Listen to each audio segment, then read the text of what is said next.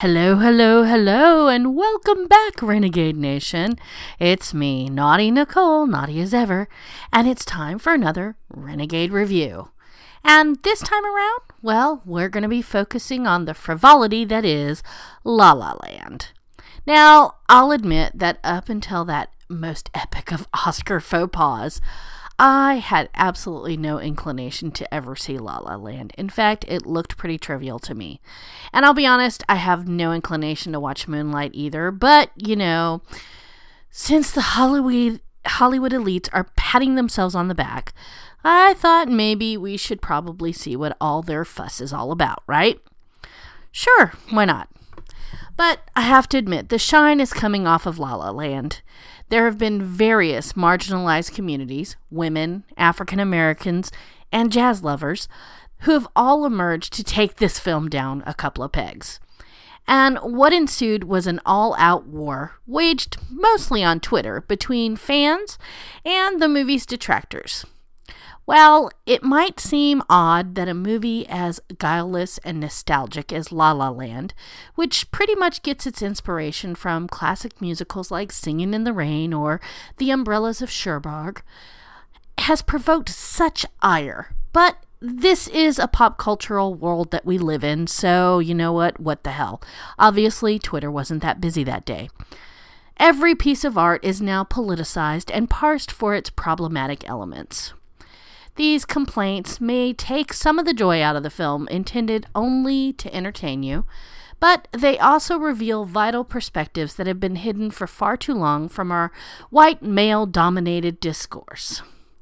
Now, of course, it has snappy songs and brightly colored clothes and a virtuosic filmmaking, which is diverting enough that the film's persistence in entertaining you is absolutely moving. For the millions of Americans out there who are depressed or anxious about the state of the nation, La La Land is a triviality that exists merely because of our desperate need for distraction at this time. But not all of us are in the mood for such flights of fancy. The film's lead character, Sebastian, who's played by Ryan Gosling, is a young, barely employed jazz lover who dreams of opening his own club. He is the absolute traditionalist who harbors dreams of saving jazz by returning it back to its roots. Later, however, he sells out and agrees to perform in a jazz fusion band, which is led by his friend Keith, who's portrayed by John Legend. Mia, who's portrayed by Emma Stone, is an actress working as a barista at a cafe on the Warner Brothers lot who basically fails at every audition she tries, and she's trying to make a name for herself by writing, financing, and performing in a one-woman show. And her biggest audition in the entire movie involves a solo performance of a monologue of her own making for a starring role in a movie that has no script and will, as the casting agent tells her, be built around her. Now, of course, Sebastian and Mia are the love interests, and eventually their paths cross again, all seemingly by chance.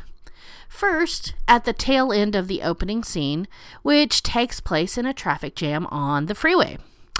Mia's rehearsing at her steering wheel of her Prius, blocking Sebastian's way in his classic Detroit 60s or 70s convertible.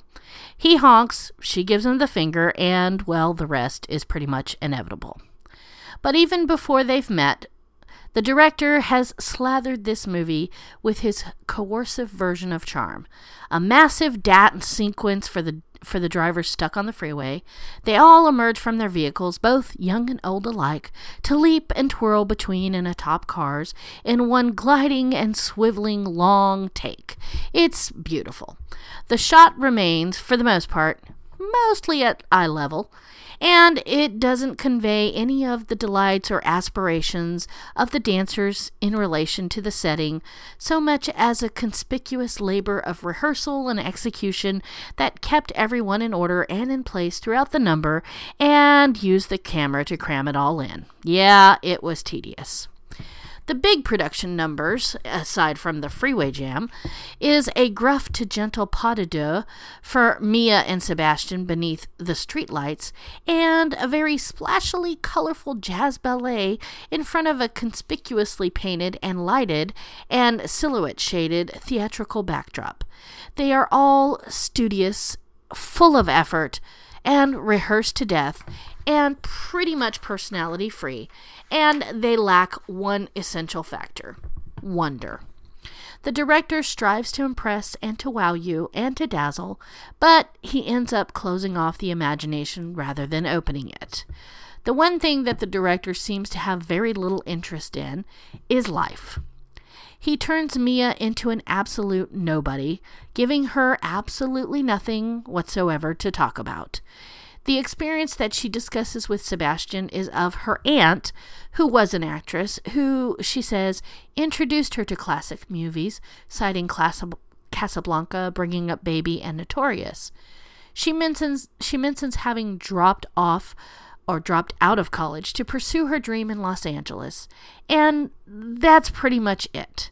Scenes of me and Sebastian together are focused mostly, almost exclusively, on the action at hand. Their dates are mainly in a montage that features absolutely no dialogue, and at a disastrous dinner out with her boyfriend, Greg, who is played by Finn Wittrock, she sits silent. As for her one-woman show, the director had the opportunity of giving us an actual look into her life. He doesn't offer more than maybe a phrase or two, except perhaps in the abstracted form of a song that Mia delivers at a key moment, and it's all about her aunt, so we really don't learn anything. And yes, Mia writes and produces and stages her one-woman show at a theater, but there's no interest in the vitality or the conflict or the fascinating details of that process. There's nothing about her working with others on it, whether it be a stage director or a lighting technician. There's nothing. And when Mia visits her family in Boulder City, there's no family life whatsoever that you can see. Mia isn't so much a fully developed three-dimensional character, but more of an ornament, or a symbol of a kind of dream and a kind of success. She's empty and shallow, leaving her to be filled solely by the personality and talent of Stone. Even working with such thin material, Emma Stone infuses events with candied inspiration, as when she's flirting with Sebastian when he's playing keyboards, wearing a cheesy costume in a cheesy cover band at a pool party, when she delivers the movie's liveliest and probably the most authentic moment by lip-syncing to the song I Ran. As for Sebastian, he does talk incessantly, mostly about his obsession with classic jazz from the 20s through the 50s or possibly the early 60s. No clue, because he just talks and talks and talks. He's stuck playing piano in a restaurant where he's ordered by the boss to play a set list of Christmas tunes when he really wants to play his own style of music. The height of artistic and cinematic simplicity arrives in a scene that's pretty much staged as a revelation. Mia tells Sebastian that she hates jazz, complaining that in her hometown a jazz station was used as background music for parties and everyone pretty much talked while it was playing. Sebastian, of course, is determined to introduce her to the real thing, and he immediately takes her to a club where a quintet is playing. And after the first few notes are heard, he launches into an elaborate mansplanation of the origins and merits of jazz, talking articulately and never ending, as if it were nothing but the local background station. Truthfully, it's tedious and annoying at best. The movie's big plot involves Sebastian's unhappiness at good fortune.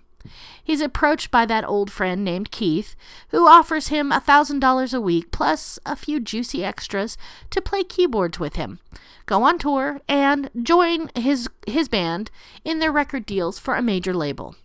It's not that pure acoustic bop-centered jazz, and it would require Sebastian to play electric keyboards and to back Keith's singing, and it doesn't really give Sebastian a lot of solo space, but with mixed motives and mixed emotion, he joins, and obviously the gig causes trouble between him and Mia. The music that the group makes isn't exactly bad. It's not exactly great, but it's pleasant enough. The scene in which Sebastian's new gig threatens to come between him and Mia is probably one of the better scenes in the movie. She attends a concert by the band, and the house is packed. Sebastian's in the spotlight playing a brief solo. Then Keith starts to sing, and the audience goes crazy. That's when the backup singers come out. They start to sing. 4 dancers take the stage in front of Sebastian. He plays a keyboard that lights up when he plays it, and the audience is just wild for it. And Mia looks around pretty much in bewilderment, as if she's asking, these people are really enjoying this. Am I supposed to be enjoying this too? Because she has seen exactly how far Sebastian has sold out from his own dream. And honestly, it was exactly how I felt watching this movie. One myth around the praise of La La Land is that it represents some sort of a return of the musical to relevance. The truth is, great modern musicals aren't hard to find. In fact, the genre continues to spark directorial imagination and achievement. There's more verve in the musical parodies of Popstar than in this strenuous emptiness and forced whimsy and programmed emotion of La La Land. And quite truthfully, Hollywood is, well, once again, patting itself on the back when in truth, this movie was really nothing to write home about. And I'm going to say, as I end this, that I do adore Emma Stone. I think she is a phenomenal actress. I just don't feel that this movie put her in the best light. Although I praise her for her doing an exemplary job when the director gave her basically nothing to work with. All right, Renegade Nation, that's the show for today. Catch us next time. And hey, if you like this review or if you have a comment, don't forget to let us know.